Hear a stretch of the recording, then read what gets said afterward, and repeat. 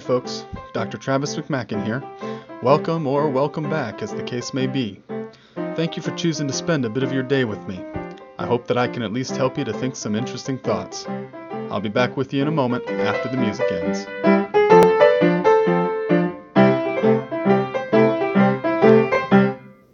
Hello and welcome back to McCrackencast. I'm Dr. Travis McMacken with you once again, and today I'm joined by a couple of special guests. The first guest joining us today is Dr. Ash Coxworth. Ash is Senior Lecturer in Theology and Practice at the University of Roehampton in the United Kingdom. And the reason that Ash is joining us today is to talk about the volume that he and I have recently published as co-editors, entitled Karl Barth, Spiritual Writings. This is a volume in the Paulist Press Classics of Western Spirituality series, and we're very excited about it. We're also joined by Kate Hanch, who is a friend of mine here in St. Charles, Missouri, and a pastor and a PhD graduate from Garrett Evangelical Theological Seminary. And so, Kate, before we get talking about this Karl Barth Spiritual Writings book, do you want to plug your own dissertation and book project here quick so folks know what they can expect from you in the near future? Sure, because it's very much different than yours. So my dissertation was on a feminist prophetic humility, which put medieval women in conversation with 19th century Black women preachers. And then my book, Storied Witness, the Theology of 19th Century Black Women Preachers, is coming out with Fortress Press in October. And it looks at the theologies of Zilpha Elah, Julia Foote, and Sojourner Truth, all 19th century Black women preachers who preached in the United States and England. So very different, but I've used a lot of the Paulist Press spirituality series and spiritual writing series. So I'm really excited to talk to y'all about this project. Well, Kate, we kind of wish we were talking about your book rather than this book. Sounds hugely interesting. Yeah, great stuff. Thank you. It is, it will be my first book. So it is terrifying, as you all know, or maybe you don't. So yeah, I think we can relate, right? Ash? Yeah, I know. Well, that gives folks who might be listening the opportunity to read all about Barth's spiritual writings between now and October when your book comes out, and then switch over to read that Storied Witness volume that you're putting together for us. So we're all looking forward to that. And thank you, Kate, for being here to ask Ash and I some questions about this book and join us for a bit of a conversation about Karl Barth's spiritual writing. So I'm just going to hand things over to you at this point, and let's have a conversation. Wonderful. Well, my first question is, when you think of Barth, you don't think of spirituality. And so how did this project begin? And why did you see a need for this project? Ash, I'm gonna look at you on that one. Okay. How did this get started? Because it started before me. It started before you, yeah. So I think the real springboard for this was some of the work that I was doing for my doctorate. So I was looking at Barth's Theology of Prayer, and that was published with Bloomsbury in 2015. And Travis, I think that you reviewed that book back in the day, didn't you? I did.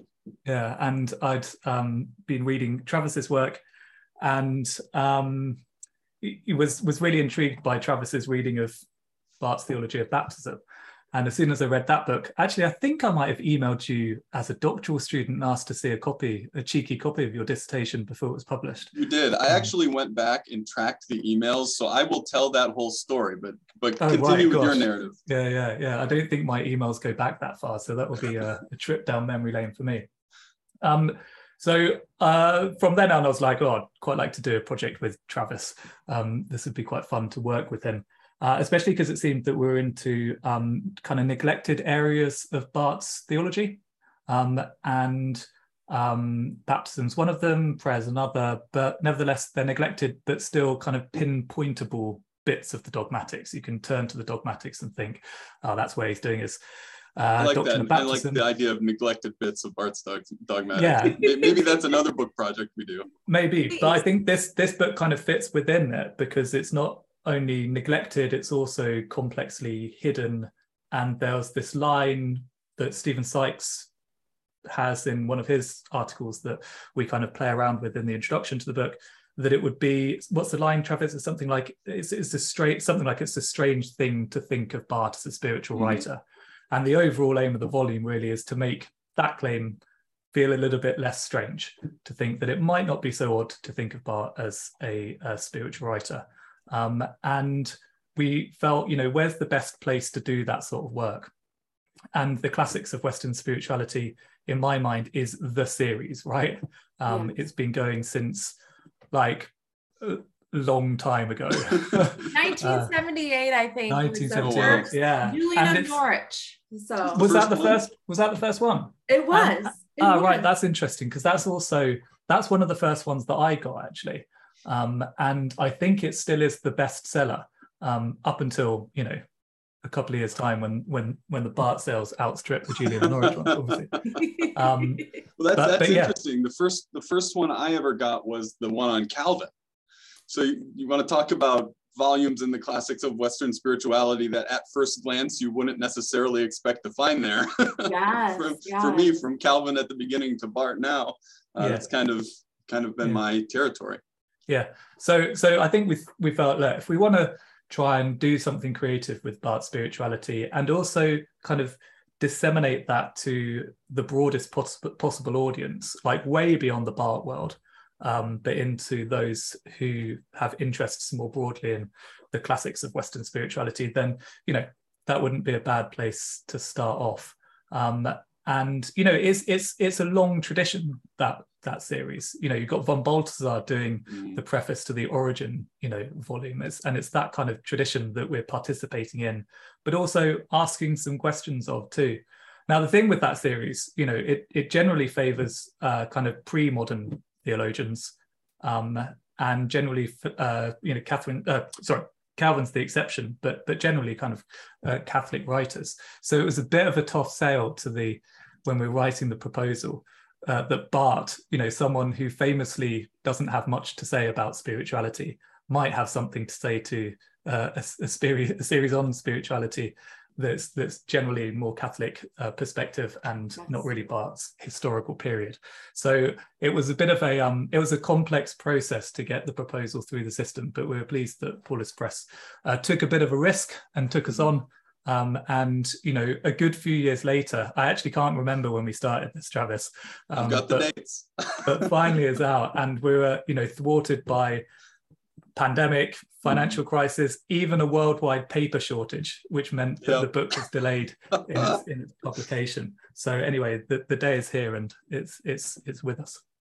Well, and luckily for us, Paulus was interested in expanding into more modern authors. So they were willing to entertain this idea of doing Barth. And I was thinking about this from a publisher's perspective. If they wanted to do Barth, it would be hard to find a couple of guys better suited to do it than me and Ash, because I've got the book on baptism, he's got the book on prayer in Barth.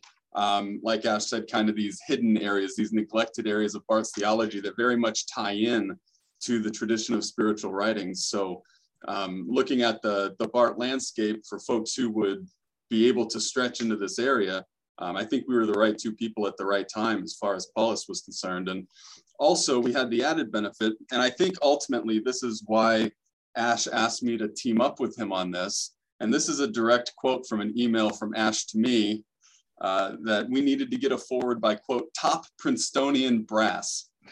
Did I say that? Yes, you did, to sweeten the pot for the publisher, as it were. And we're really thankful that my Dr. Vodder, George Hunsinger, signed on to write what turned out to be a really nice forward for this. So I think that sealed the deal with Paulus, that they would take the risk on this Barth project. But I've teased about having the dates. I've got the receipts here. Okay, so Ash, do you remember Matthias Grebe? Yeah. Actually, I've just been texting him as well. I've just been texting him. Yeah. Oh, yeah? So we're still in contact. Yeah. So I defended my dissertation. Matthias reached out to me, said, "Hey, I've got a friend who's interested in some of your work." I said, "Give him my email." And here I get an email from Ash. And this was back in 2012. Wow. And so we were so young, Travis. We were so young. Yeah, we were a lot younger than now. So we exchanged a number of emails at that point about, I had just finished on baptism. Ash was finishing up on Barth and prayer. We were looking at how those two topics intersected in both of our projects, and so had a good conversation at that point. Then didn't interact for a couple of years, and then Ash's book came out 2015, and I ended up getting the chance to review it. So I wrote a book review, and then before I sent it into the publisher, I sent it to Ash, and I said, Ash, take a look at this. Tell me what you think. I've got a week to get it to the publisher. So Ash took a look at it, and he described my my review and the criticisms that I offered. And here's some more direct quotes. Generous and gentle. That just sums you up, Travis, I think. I know people who would disagree, but also sound and very agreeable.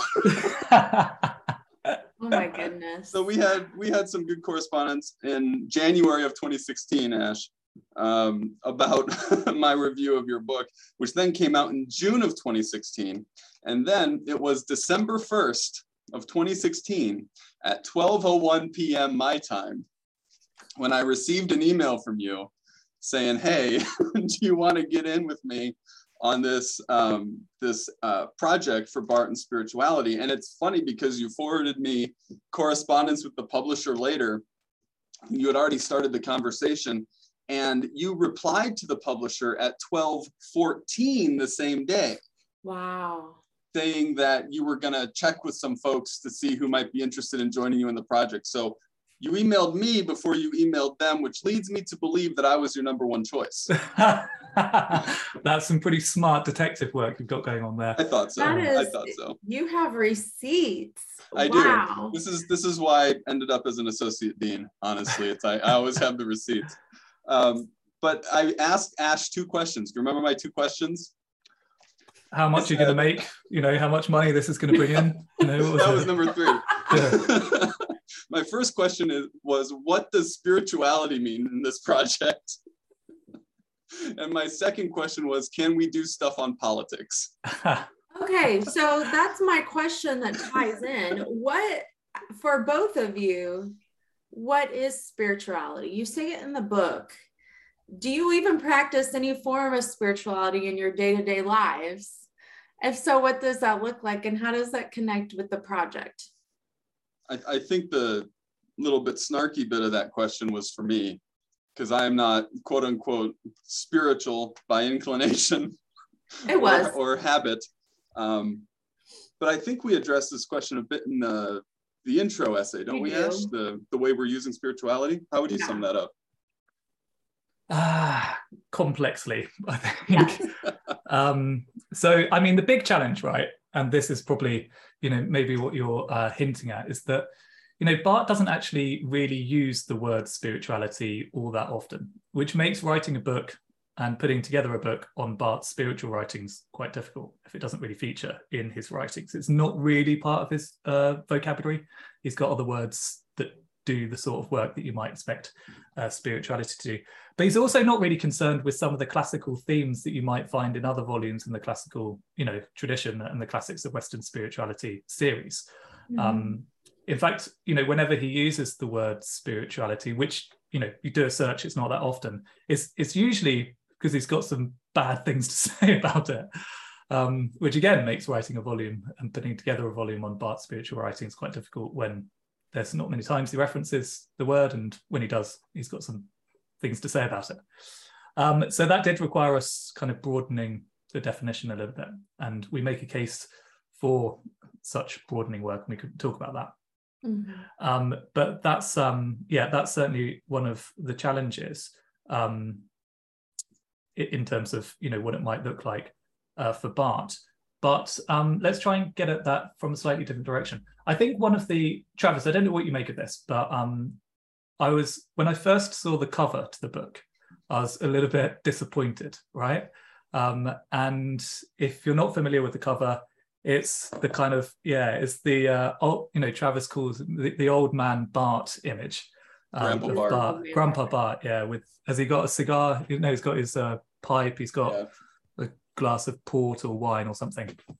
And the image, you know, could really be on the front of, and probably is on the front of, any number of Barth books which are out there.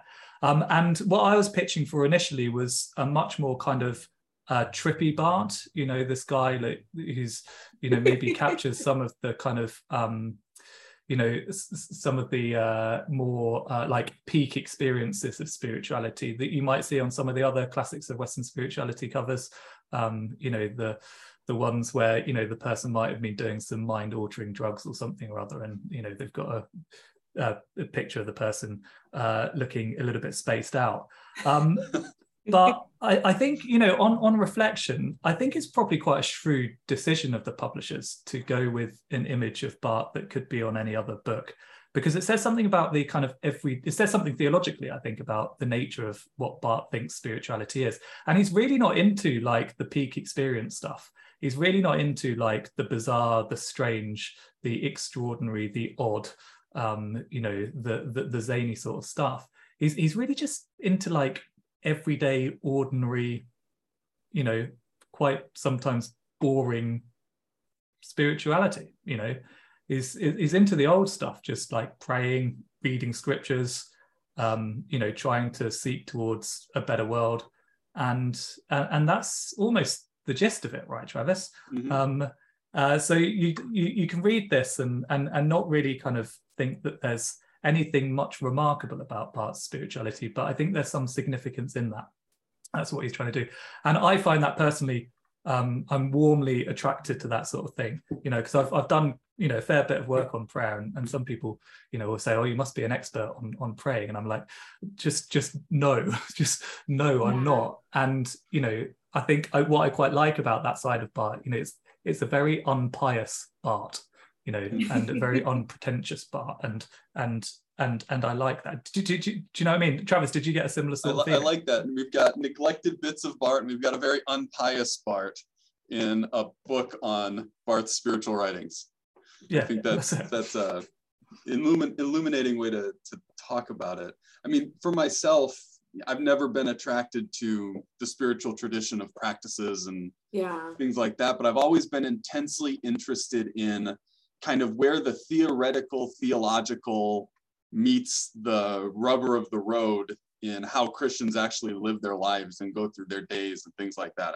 I've always gotten into theology through the third article, so to speak, just both through my own biography and my upbringing, and that's how I like to do theology too, where I wrote a book on baptism and wormed my way up systematically from there.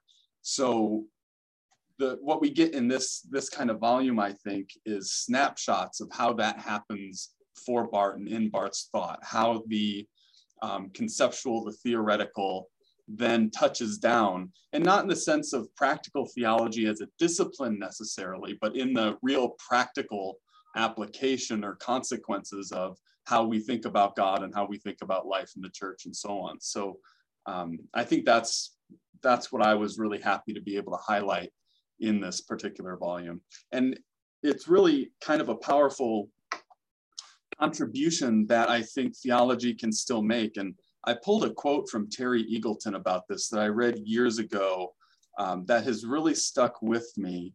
It's from his book, Reason, Faith, and Revolution, which I used to include in a class that I don't get to teach anymore, but I still talk about this quote whenever I can.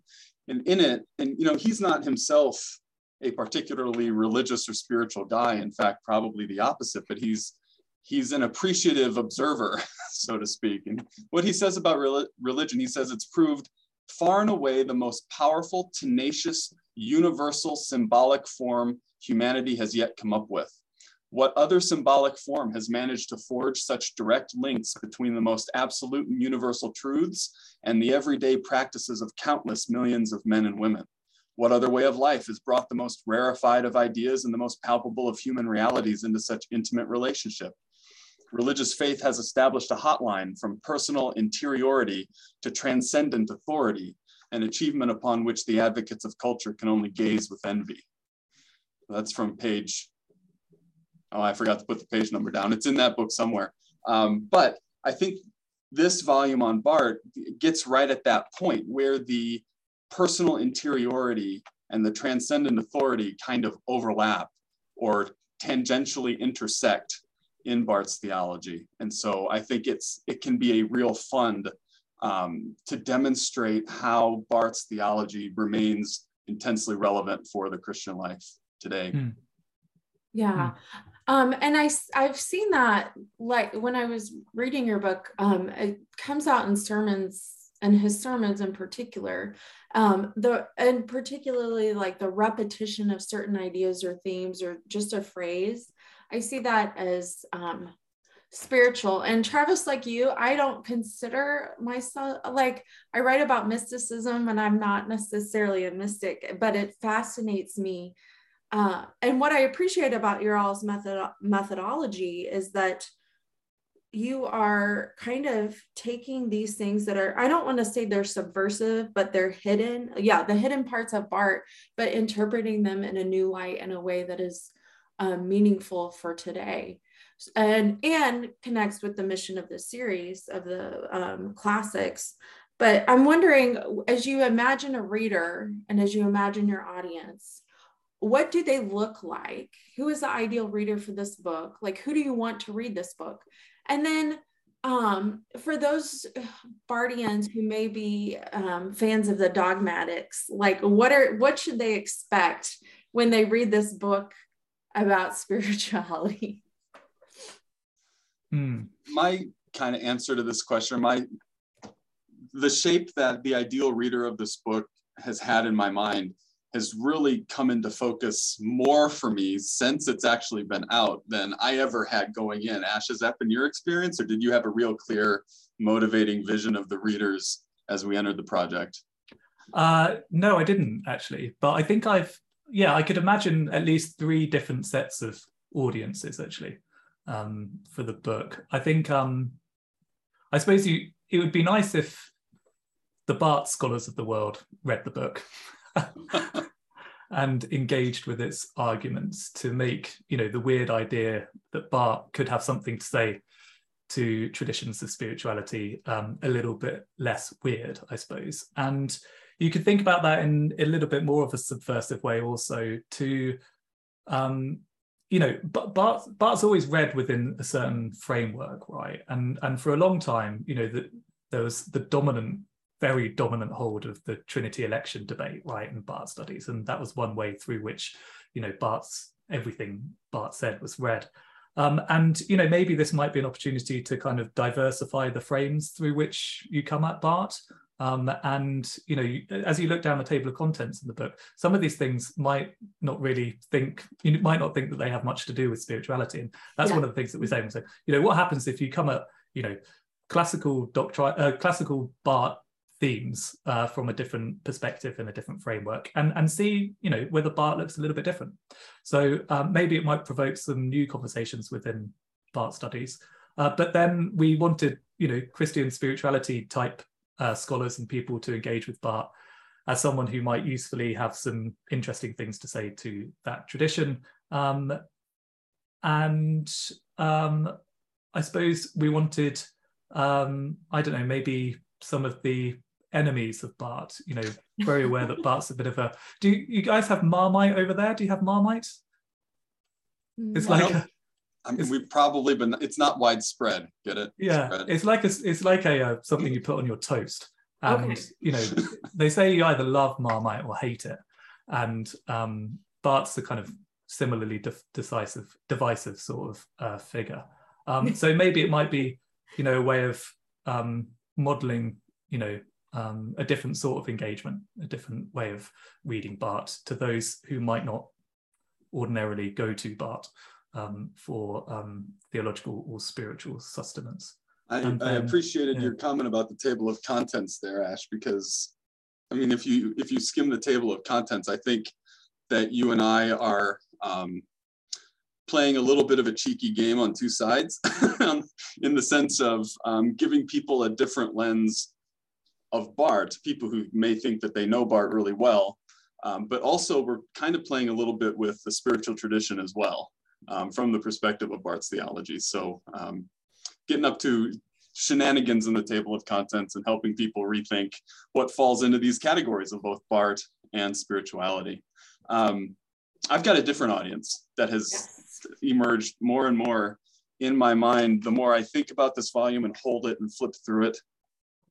I think that this might be one of the better intro to Barth texts that we've got on offer, just in general as a teaching tool right now. And so, you know, there's an old intro to Barth text that Gollwitzer put together back in the 50s. It's primarily excerpts from CD, but CD wasn't done. I like it because of Gollwitzer's intro essay, you know, that resonates with me, and I'm always keen to read Gollwitzer, but it was incomplete and it's old at this point. And there's lots more to Barth than just the CD, as we've tried to include in this volume. Keith Johnson has recently published another intro. And I haven't looked through it thoroughly, but my impression is that his ideal reader is a theological student as such, teaching theology as a discipline and teaching Barth's theology within that context. What I think this volume can do, the Barth Spiritual Writings volume that Ash and I have put together, is be the introduction to Barth's theology for pastoral education, like training pastoral candidates. If you need to, if you want to teach Barth to folks who are going to go in the ministry, I honestly believe that this book is probably where you want to start, precisely because it has that where the rubber meets the road quality. It brings all the wealth of the thousands of pages of Barth's theological thought and focuses it in those moments of the life of the church and of the individual spiritual life and engagement with the world around that are going to be most critical for folks going into the ministry. Baptism, how do you think about the church's witness? How do you engage politically? What's the dogmatics, the theological vision that feeds into this kind of approach? And I really think that it can be highly valuable in that environment. For the longest time, and if folks want to look up my blog and see how many years it's been, or decades at this point, I've always been an advocate of people starting with Barth's evangelical theology when they read Barth. I agree with that, Travis. I go to the same place. Yeah, and it's because, and we talk about this in our intro a little bit, Ash, we reference that book. I think it's the beginning of the second section of the intro. Yeah. There's something about that volume where the kind of timbre or the texture of Barth's way of being as a theologian comes through. And another way to describe that, if we want to play with words a little bit, the spirituality of Barth's theology comes through, the unique character of it and his approach. And I think that this volume can function in very much the same way, but it has a broader scope than Barth himself in that volume, and it can serve as a window into the larger corpus of Barth's writings in a way that his little intro to evangelical theology cannot. But Ash, you mentioned the Trinity and election debate. Sorry. Well, as I was putting my thoughts together for this conversation and flipping through the table of contents, I realized that we don't have a section on election. And I went back through my memory and I'm like, did we do this on purpose? Because it doesn't, in a sense, it doesn't make sense not to have it, because, you know, Barth calls election the sum of the gospel. If we're going to think about the proclaimed word and a word-oriented spirituality like George talks about in the foreword, I mean, you would think that we'd need something in there about election. And the third paragraph on election in the individual is rich with expressions of the overwhelming divine love that seeks us out and finds us and pulls us in, that we could have drawn on very easily, but we didn't. And I don't know if it was just subconsciously we wanted to stay away from that and take a different approach, or do you have any thoughts on how we managed to not include that?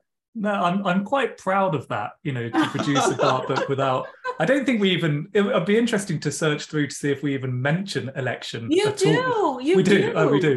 Right. Not a lot, but in relation to Calvin, and I can't remember what word it is, but you do mention election, and that is fascinating.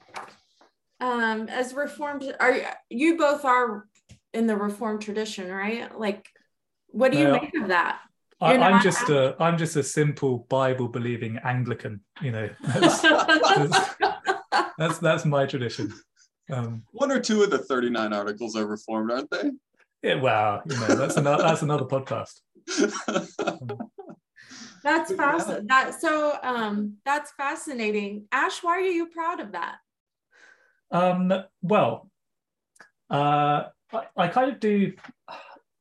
I didn't get into the Trinity and election thing, partly because I don't think I fully understood what was going on. I think secondly, I couldn't keep up with the literature. Thirdly, it was the dominating frame through which, as I said earlier on, Barth was read. Maybe not so now, but certainly when I was doing my PhD. I think it is just what I do still think it's a frame. It's one way of seeing things. It's a bit like, I don't know if you know this book, but here's another one of my doctoral friends. We were both studying together in Cambridge, Jonathan Teubner, and he's got this book on Augustine and prayer. And he says, the whole of the Augustinian tradition is read so often through the Augustine Pelagius thing, yes, which has a really profound impact on how you read Augustine. But what happens if you don't do that? What happens if you shift things? And all sorts of good stuff comes from that. So I think I'm proud that we didn't include it. Kind of, maybe proud's not the right word, but I am very curious because I don't recall, Travis, maybe you do, us actually thinking, should we include something? And moreover, because we sent this out at various points to a community of Barth scholars who shall remain nameless, but might be mentioned in the. We don't want them. We don't want to blame them for any of our interesting choices. Yeah, but I don't think it came up saying. And one of the questions was like, what do you think's missing? And I can't recall anyone saying, "Oh, what are you doing, you crazy people? Where's the election stuff?" So. Yeah, I don't know. I'm not shifting the blame there, but it is a really curious thing that I hadn't really realized actually until you'd mentioned it there. Yeah, I just realized it when I was getting my thoughts together. As I said, I've been thinking about it ever since, and I've got the receipts, and I didn't find anything. I don't think we had a discussion about this as a conscious decision. So I had a different location for the Trinity and election debates, being at PTS at their heyday. And George, who kindly wrote the forward for us, was my Doctor of Honor, but my second reader was Bruce McCormick on my dissertation. And I kind of made it a point to not engage with that debate in any kind of formal way. So maybe that reflex just held itself over for me, and for different reasons we both kind of had blinders onto that piece. I don't know, for good or for ill, it's what we did, and I don't think it's a critical failure for the volume by any means, but it will certainly give some people a different look at Barth than perhaps they've had if they've had their formation and understanding of Barth deeply within that debate. So kind of takes a different approach, as we've said. Yeah, Travis, you mentioned that this is helpful for pastors, and as somebody who preaches semi-regularly, I could see why you would say that. I'm like, when he's talking about the Lord's Prayer, when I preach or teach on it, I can use that, and I can use some of those, especially the church and the community of faith one section would be helpful for my own context. So what is your all's favorite part of the book and why? Well, my favorite thing about the book is that it's done. Well, I mean, all good books are done, but like, what is it? A good dissertation's a done dissertation. A good partying book is a done partying book. It spanned 7 years. Yeah. This project, right? From December 2016 till what month did it come out at? Did we get our copies in May? Yeah, only very recently. Yeah, mine are still in the packaging. Yeah. So, wow. And it was originally supposed to be out in time for the fall 21 AAR. And it kept getting bumped. And at one point we learned that partly that was due to a worldwide paper shortage, and the publisher was having trouble sourcing the paper necessary to get it into print. And so If you look at the published date, like on Amazon or something like that, it says February 2022, but it was not out until a few months after that. So it's been a longer process than it might otherwise have been had the global pandemic not intervened. But I'm thrilled that it's done, and that's probably my favorite thing about it. It didn't actually feel like it took that long, Travis, when you say 7 years. And Yeah. I think we always kind of approached the book as something that we'd keep ticking over, right? And we didn't want it to be a source of stress, Right. in the midst of just general busyness and then worldwide bleakness. We didn't want it. we didn't want it to kind of take over in that sense. So it was a nicely paid, it was an enjoyable thing to do, and I agree. it took a very long time to do, but it was an enjoyable process. But I think, my favorite sections, I mean, I still think Barth's at his best towards the end, right? So the ethics of reconciliation stuff. And I think, Travis, you just did a really cracking job with the kind of the final section of the book, which draws from, the lordless powers material and other bits from the ethics. And I think, that's part of the reason why I wanted to partner with you from the start, because I knew you'd, been working on your socialism stuff. And I thought, if you're going to do Barth's spirituality, it's got to take seriously that strand of it. That's such a distinctive part of who Barth was and where his kind of priorities were. But as we said, it's the kind of ethics of reconciliation stuff for me, and also the sections from the evangelical theology book. I think basically you could have picked up any of the chapters in that book and used it. And I do remember us having a lot of conversation about which ones to include from that volume. And I don't know. I'd be interested in your reflections as to why that material just works so well, I think. But I don't know, maybe just Barth's kind of settled into something, right? And I think, towards the end of his life, he is beginning to kind of take hold of his legacy. How is he going to be remembered? And I think it's a really significant and suggestive thing that he didn't pick up where his lectures left off, with the ethics of reconciliation and finishing, the petitions of the Lord's Prayer, for example, which I would have loved him to have finished, or got further than, what is it, the second petition or whatever. But he chooses to go back and do an intro to Christian theology set of lectures, Theology 101. What is it after all this time that he could say? And I think his vision is really compelling, not least because it's really affectively driven, and that's a real shift in Barth's thinking. I think, this is the guy who no one thinks has a spirituality, and everyone thinks that he's got no space for the affections or experience. But you don't really get that sense with the evangelical theology book. It fires on all cylinders and is in a sense a deeply moving book to read. And even some of the chapters themselves display some of that affective kind of energy, wonder. One of the chapters, it's just like, that's such a surprise, given the Barth of, the dogmatics and earlier bits of Barth. So, I'm sure others have got more articulate things to say about why it is that's quite compelling, the evangelical theology stuff. But it's those sections which I think warm my heart in strange and curious ways. That sounds very Wesleyan.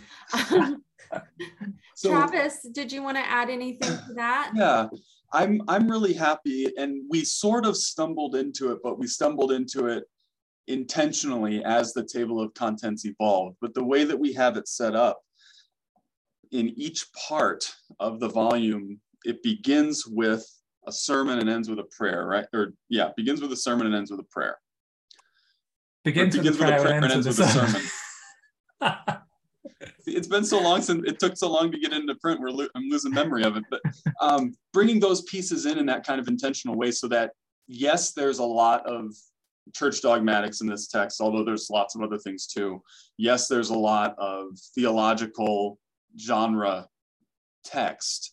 There's other stuff, and I really like that we've fell into that framing structure where we have in each part, in each kind of thematic section, these prayers and these sermons that contribute to the framework of what's happening in those sections. So I think that's even just as examples of, again, where the rubber meets the road for Barth, as he actually engaged with the spiritual tradition, maybe not textually, but practically, right? By actually producing that text. I think that's a nice part of the volume that I'm happy about. Obviously, I'm fond of the section on baptism that's in there. Having written a whole book on the subject, it's always nice to revisit. I'm a big fan of Church Dogmatics 4 in general, so there are a couple sections in the text or in the volume from Church Dogmatics 4 Part 3, which is probably my favorite section of the whole Church Dogmatics. So those are great to have in there. But again, like Ash said, that last part, the bit on Barth's politics as it intersects with spirituality, was on my radar from the start of the project. As I mentioned, is one of those first two questions that I asked Ash. Yeah. And as we were getting this project going, I was finishing up my volume on Gollwitzer and political theology, effectively, in Gollwitzer. So that was at the forefront of my mind. And if I had to pick a single text, I think it would be the one from Christian Community and Civil Community, which is a well-known essay from Barth, but it kind of sums up what I'm hoping this section will do in a broader conversation about spirituality and political theology. And I just want to read this quote. It's kind of riffing on Matthew 5. Barth says, "It's a bad sign when Christians are frightened by, quote, political sermons, as if Christian preaching could be anything but political. And if it were not political, how would it show that it is the salt and light of the world? The Christian church that is aware of its political responsibility will demand political preaching, and it will interpret it politically, even if it contains no direct reference to politics."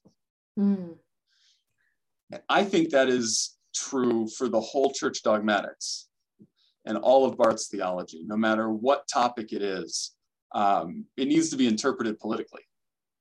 And so I'm hopeful that this section helps with that task of reading Barth in a political direction and understanding that spirituality is not about disengaging from the world, but about engaging with the world in a different and a transformed way. Jack Rogers, an American theologian and church historian, has what he calls the doctrine of the church's spirituality. And I engage with this a bit in my Gollwitzer book, but the way he's using that term is the idea that the church should be detached from and float above politics somehow. And he traces how this really becomes a dominant idea in American culture in connection with the Civil War and the arguments in the church about racism and slavery and all of this kind of stuff. So I want to develop a different idea of the church's spirituality that doesn't involve disconnecting from politics, but re-engaging with it in a transformative kind of way that's oriented toward justice. So I'm very happy about how that section came together as we worked on it as a team, and hopefully folks will take something positive away from it.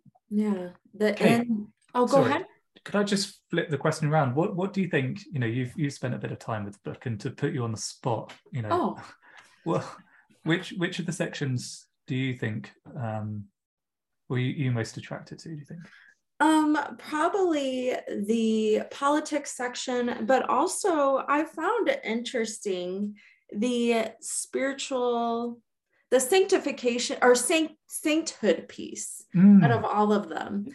And the way he describes sanctification, and I've worked a lot with sanctification and connecting it to theosis or deification through the lens of medieval mystics, but also 19th century Black women preachers. But the notion of sanctification for him as a communal piece was fascinating to me. And then that he even, you know, like he talked about particularity and universality in relation to that Jesus's holiness, and I'm riffing, I hope I get this right, is particular to you know, but is kind of conferred among the Christians. But there's like this interesting dynamic, so to speak, that Jesus like confers his holiness through justification. But yet it's not just to an individual person. It's just not me and I, but it's to the community. So it could have really been, well, it could have been the Christian life or the Christian community. It could have been in that section. But I thought sometimes in mysticism and spiritual practices in particular, the notion of sanctification or spiritual practice is so individual. And what I appreciated about Barth and about that section in particular is that it's always a communal practice for him. And I think that goes back into Travis's insistence on the church's political and will be interpreted politically. Like it's never for Barth, at least how I'm seeing, how I read your all's interpretation, but it's not about like a me and God thing, but it's about the community, and the community can be a site, or the church in particular can be a site of resistance, a site of holiness, a site where we can identify idols in our world. So yeah, no, that's bang on the money, Kate. And that very much, that sensibility of Barth there, which is present throughout his writings, kind of filtered through to structure the volume that we put together, because it starts off after the dogmatic section with the community. We were like, that does need to come first, to be true to whatever Barth's doing with spirituality is got to start and begin there, and only from there leads to reflections on what it might mean for an individual Christian to inhabit this strange, bizarre world. But it does begin there in the sort of context of the Christian community, which for Barth, by and large, means the church, but also beyond the life of the church. Yes. I think one of the things that you could take away from the book is, what's primarily spirituality about for Barth? And I think it is largely about, this idea of receptivity, about receiving from God something about what it means to live lives which are fully alive. But as part of that, it also means kind of playing with that theme of receptivity to extend it to be receptive to other voices who have come to think about God differently, or come to pray to God differently to the way that I might pray or think about God, and to be deeply hospitable to those other ways of thinking about God as a way of interrupting and challenging and complexifying and making just a little bit wiser, otherwise kind of fumbling around in the dark when it comes to try to speak about God. So, that's probably about, sorry, that nearly got very pious there in ways uncharacteristic, careful. But yeah, be careful. But I think, maybe that's part of the training. This book doesn't train you to pray, but it might train you in patterns of reasoning, which are hospitable to alternative ways about thinking about God, and I think that's not a bad place to be after reading the book. And it'll teach you the point of praying, right? Mm-hmm. Or the purpose for which you pray. And I feel like that's how Barth's theology addresses these kinds of topics over and over again, whether it's, what should a church service look like? Or, exactly what rituals should you use in connection with X, Y, or Z. He isn't particularly interested in that. He wants folks to understand, all of those questions aside, what's the point of what we're doing here? What's the point of this existence of the Christian community in the world? And after that, my personal read is, anything that furthers that mission is fair game. And that's for us to figure out exactly how to put these things into practice in all of our individual times and places. But Barth's theology always moves in the pattern Jesus, community, and then the rest of us as individuals and how we fit in to that structure, which, as a callback, coincidentally, is exactly how he structures the 3 paragraphs on election. Oh, right. Done it. And individual. But Kate, I'm glad you highlighted the sainthood section, because, each section in the volume has a little introductory note, tries to situate it within Barth's larger corpus and the theological tradition. And I think, for my part, these were more fun to write than just the introduction was, to dig in and think through what's happening in each section and say something meaningful about it to contextualize it in a very brief space. And it's kind of a shame. I understand why it had to happen, but it's kind of a shame that these got turned into part endnotes as opposed to being right there with the section. But the note for the sainthood section has one of the better lines that I think Ash and I produced in this book. And to me, it sounds like Ash. I don't know if you want to take credit for it, but it says this in the note. It's worth noting that the central theme of CD 4.2, the exaltation of man, constitutes a variation played on one of the most prominent motifs found throughout the history of Christian spirituality, the ascent of the soul. And now here's the good bit. I dropped down a little bit. Barth, being Barth, puts a characteristic twist on the familiar story of the ascent of the soul. And that, I think, explains how you can write a book about Barth's spiritual writings. I mean, you read some of this dogmatic content and you don't necessarily think anything particularly quote unquote spiritual is happening. You take a step back and think about how it intersects with some of these other Christian traditions of reflection. And I mean, he's playing creative motifs on this stuff and riffing on it left and right. Yeah. Yeah. I have no memory of writing that, but I'll gladly take credit. Travis.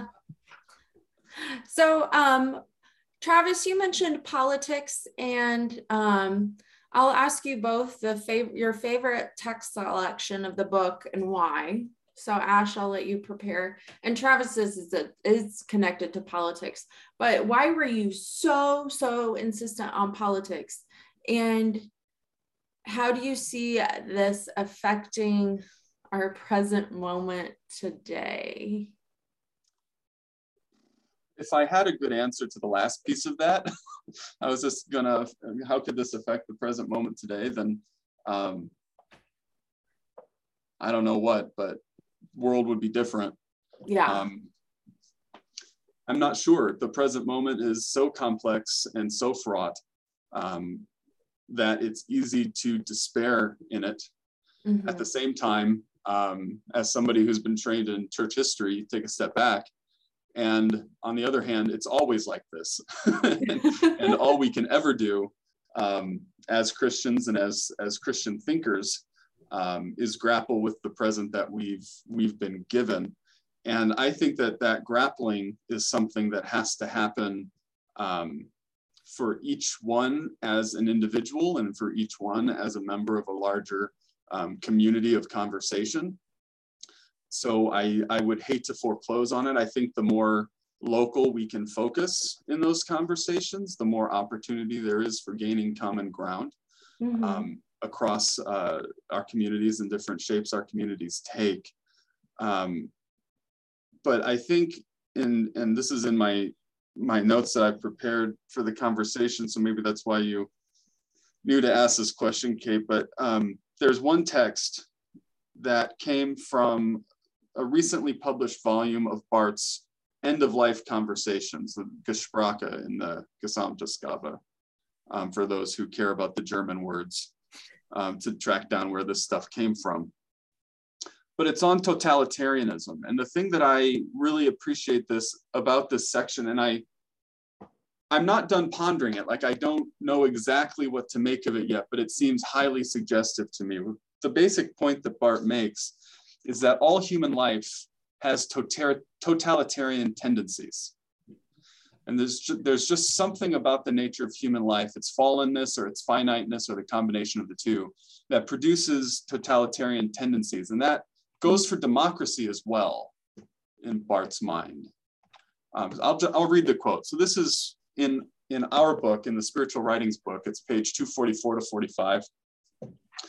The church knows that all the totalities of the world and society, and also of the state, are actually false gods and therefore lies.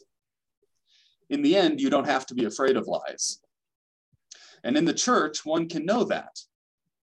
Whenever the church takes these lies seriously, then it is lost. With all calmness and in all peace, it must treat them as lies. And the more that the church lives in humility and knows that we too are only human and there are also many lies in us, then it will also know all the more surely that God sits in governance over and against the lies that are in us and over against the lies in the world and in the state and wherever else they may be. And in that case, the church, regardless of the circumstances, and no matter how entangled and difficult the situation, remains at its task and knows itself to be forbidden to fear for its future. Its future is the Lord. He, not the totalitarian state, is coming to the church. And I think one of the things that really appeals to me about this quote is the way that it takes up the Reformed tradition's concern with idolatry. Yes. You could almost go so far as to say that the Reformed tradition is obsessed with idolatry as a lens through which to view human sin and what we all get up to in our lives together in the world. And Barth points out that it's lies. In the Western world today, we think about how the media functions. There are just lies everywhere. And we have to be able to see through the lies. It reminds me of Luther's Heidelberg Catechism, not Heidelberg, the Heidelberg Disputation. A theologian of the cross calls a thing what it is. Yeah, And I love how he says, in all peace and with all calmness, you have to call them lies and treat them like lies. You can't live your life as though these lies are not lies. You have to live as though they are lies. You have to live out the truth of reality, the truth of the situation. So again, exactly what that looks like in a particular moment, in a particular place, it's going to have a lot of variation, and necessarily so, but we have to call things what they are, and we have to recognize the lies and not treat them as total. Yeah. So it looks like he's taking a lot of that theology of the cross.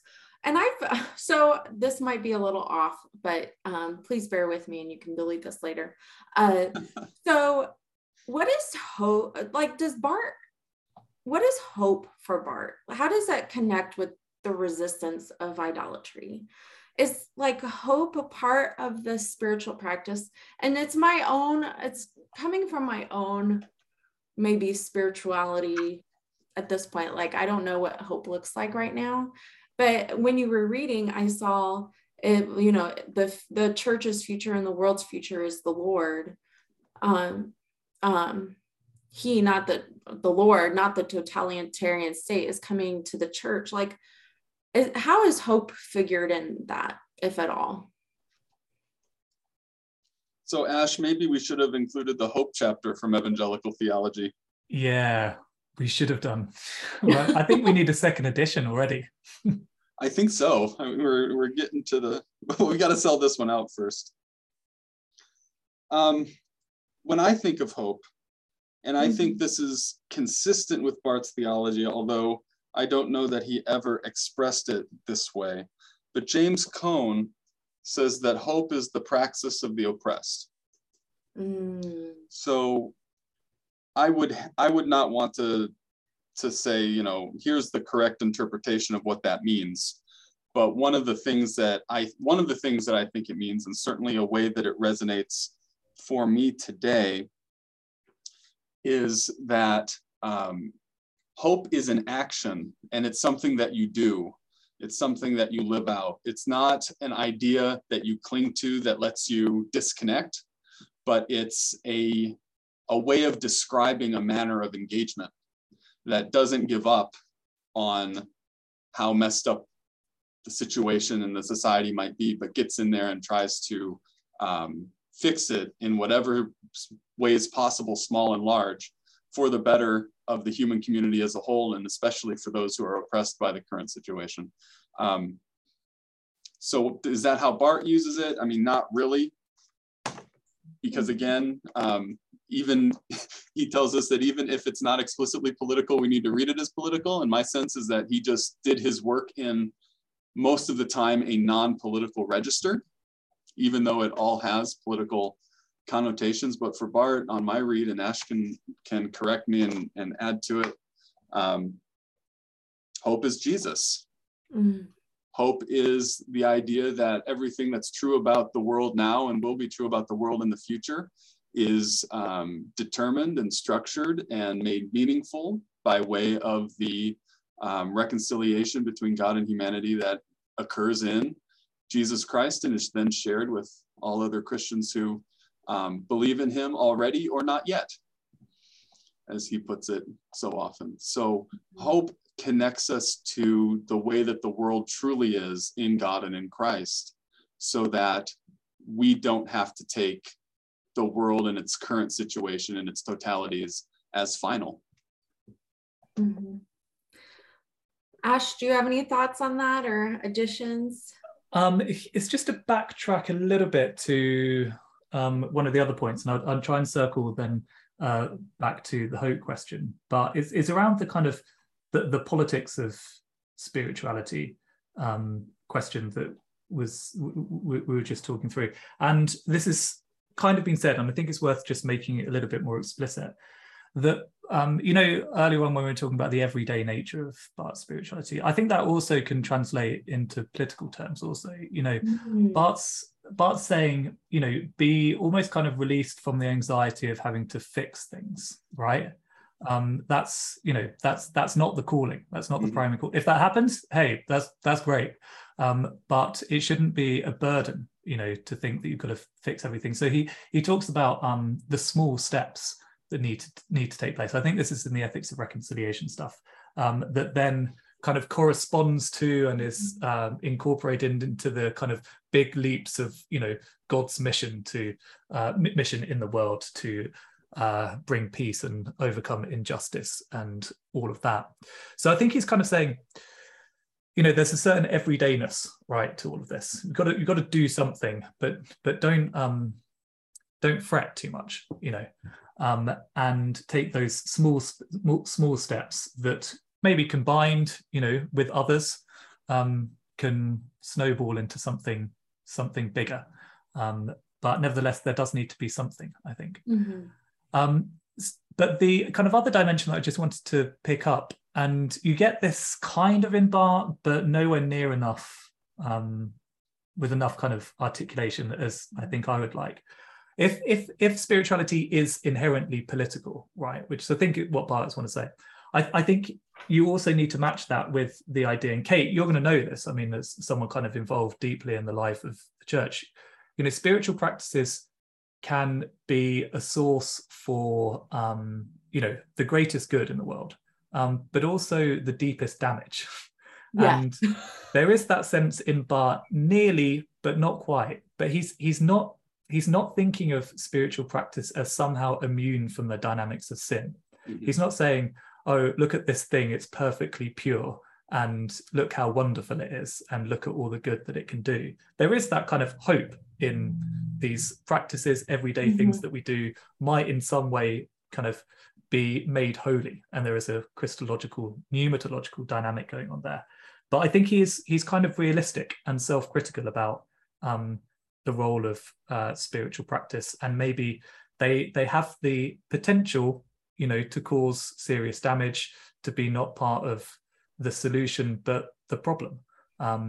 And I think if you're thinking about a spirituality, the political aspects of spirituality, it also needs to take account of that, that sometimes these things can do damage in the world. And I've got in the back of my mind here Lauren Winner's work on the dangers of Christian practice, which is just one of those, I think we cite it in the book as, it is one of those game-changing kind of studies for me. And Barth both is vulnerable deeply, I think, to the sorts of dangers that Lauren Winner identifies in that book.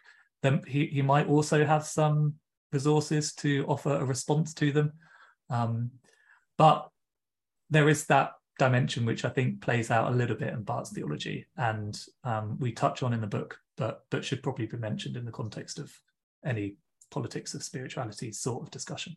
Yeah, thanks for including that, Ash. I'm just reminded of how often Barth says that God makes positive use of the Christian community's contributions in spite of themselves. Yeah. So often. That feels very churchy. Well, it's not on the basis of any inherent qualities that makes the things that Christians do in the world necessarily better than the things that non-Christians do in the world. God uses all of it. And Barth's like God's own ends. Barth's explicit, but also quite subtle in the way he sets that up. And I'm just thinking about 3.3, Church Dogmatics 3.3, where you've got his treatment of, I think it's faith, obedience, then prayer. That's what is that? That's 54, paragraph 54, I think. Is it? Maybe I've made that up. No, it's paragraph 49. Paragraph 49. Okay. I've got it. And then you go from the very highs of prayer and turn the page. Then comes his treatment of evil.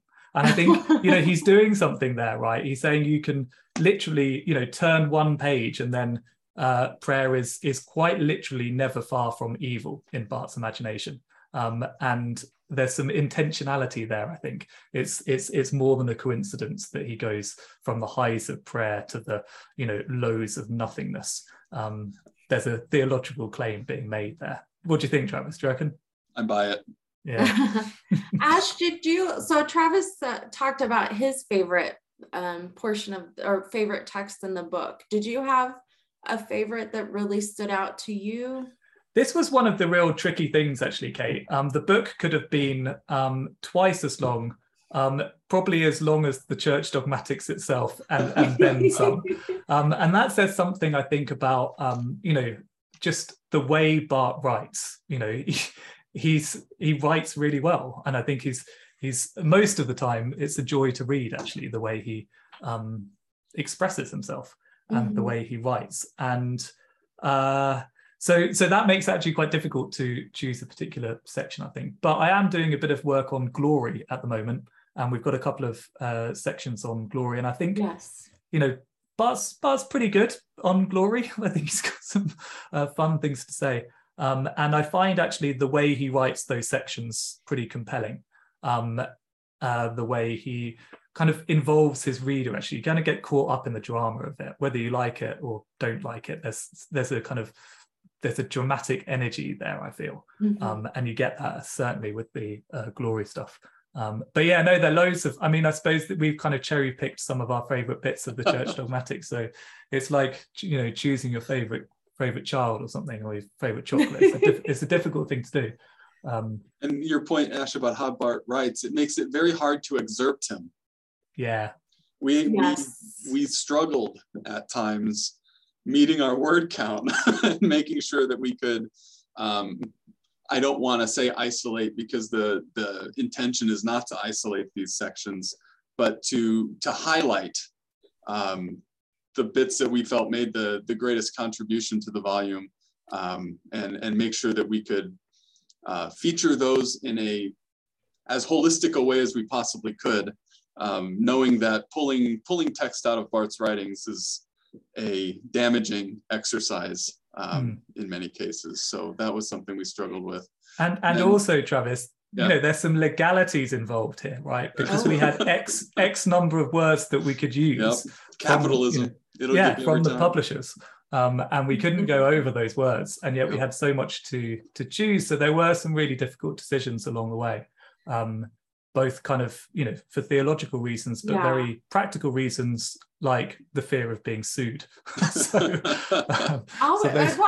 that comes to my next question. As somebody who's not a Barthian scholar and has read snippets, I've read evangelical theology, but it's been years.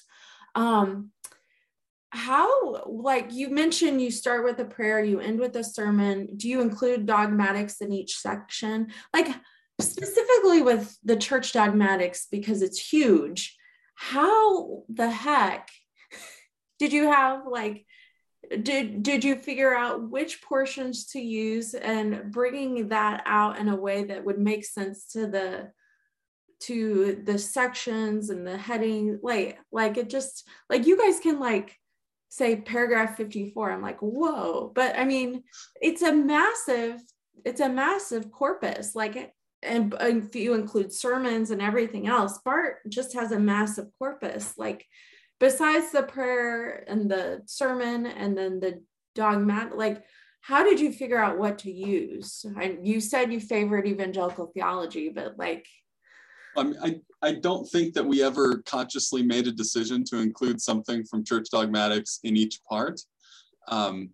That said, and without looking at the text list, I'm quite confident that we did, just because it's hard to avoid the gravitational pull of church dogmatics. But we also made a conscious decision to branch out as much as we could.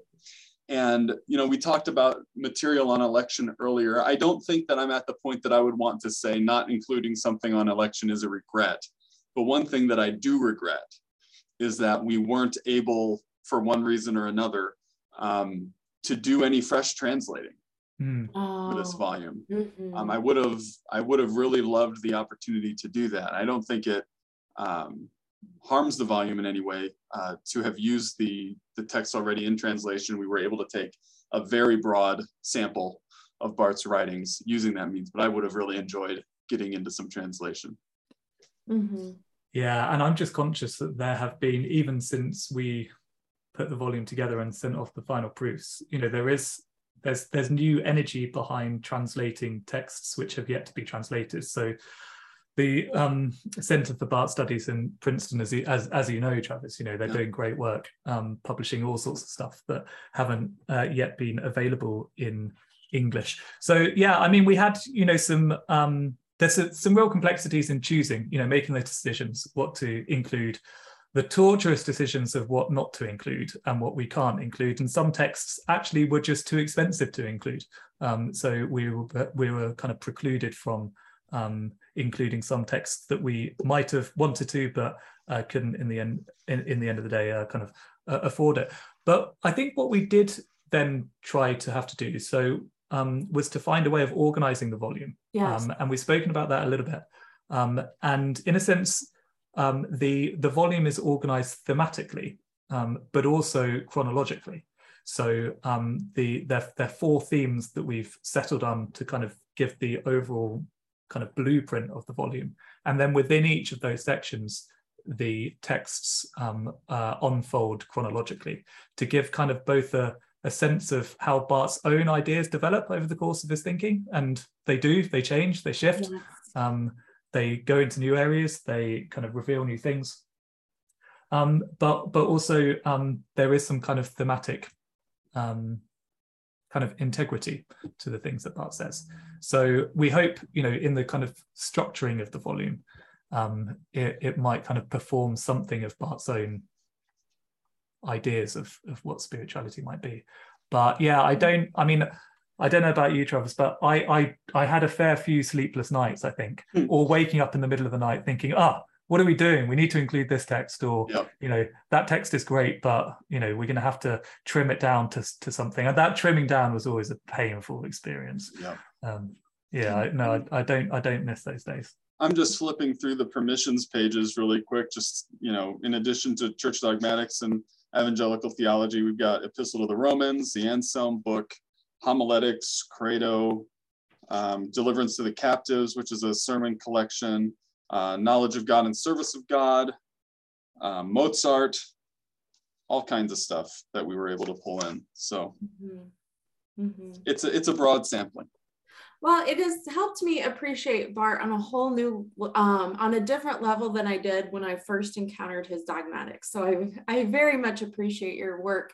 One last question for me, and it's maybe out of left field. How might Christian socialism is depicted by Barth, or is depicted by you all, be considered a spiritual endeavor or spiritual practice? Or is it? Would that be idolatry? So parts of me pull in each direction on that one. Goldwitzer picks up on a phrase in Barth that talks about the political direction and line of the gospel running towards socialism. But that's a very different kind of thing to say than that an idea or a political system, and especially a political party or a particular political issue that you slap the word socialism on, is somehow where all Christians need to be in a particular time and place. I think that is definitely a step too far, but I would want to hang on to the claim that in a world structured and dominated by a neoliberal form of capitalism, if we want to look at what are the totalities that govern our lives in the world together today, I I would think that the church could do well to attend to what Barth and Gollwitzer tell us about the direction and line in which we need to look. Yeah. Good answer. Ash, do you have anything to add to that? I don't have anything to add about what Travis said, basically, but I do have a kind of final cheeky question, actually. I wonder if I can throw in and use it as a way of kind of wrapping up. But Kate, first to you, and then to Travis.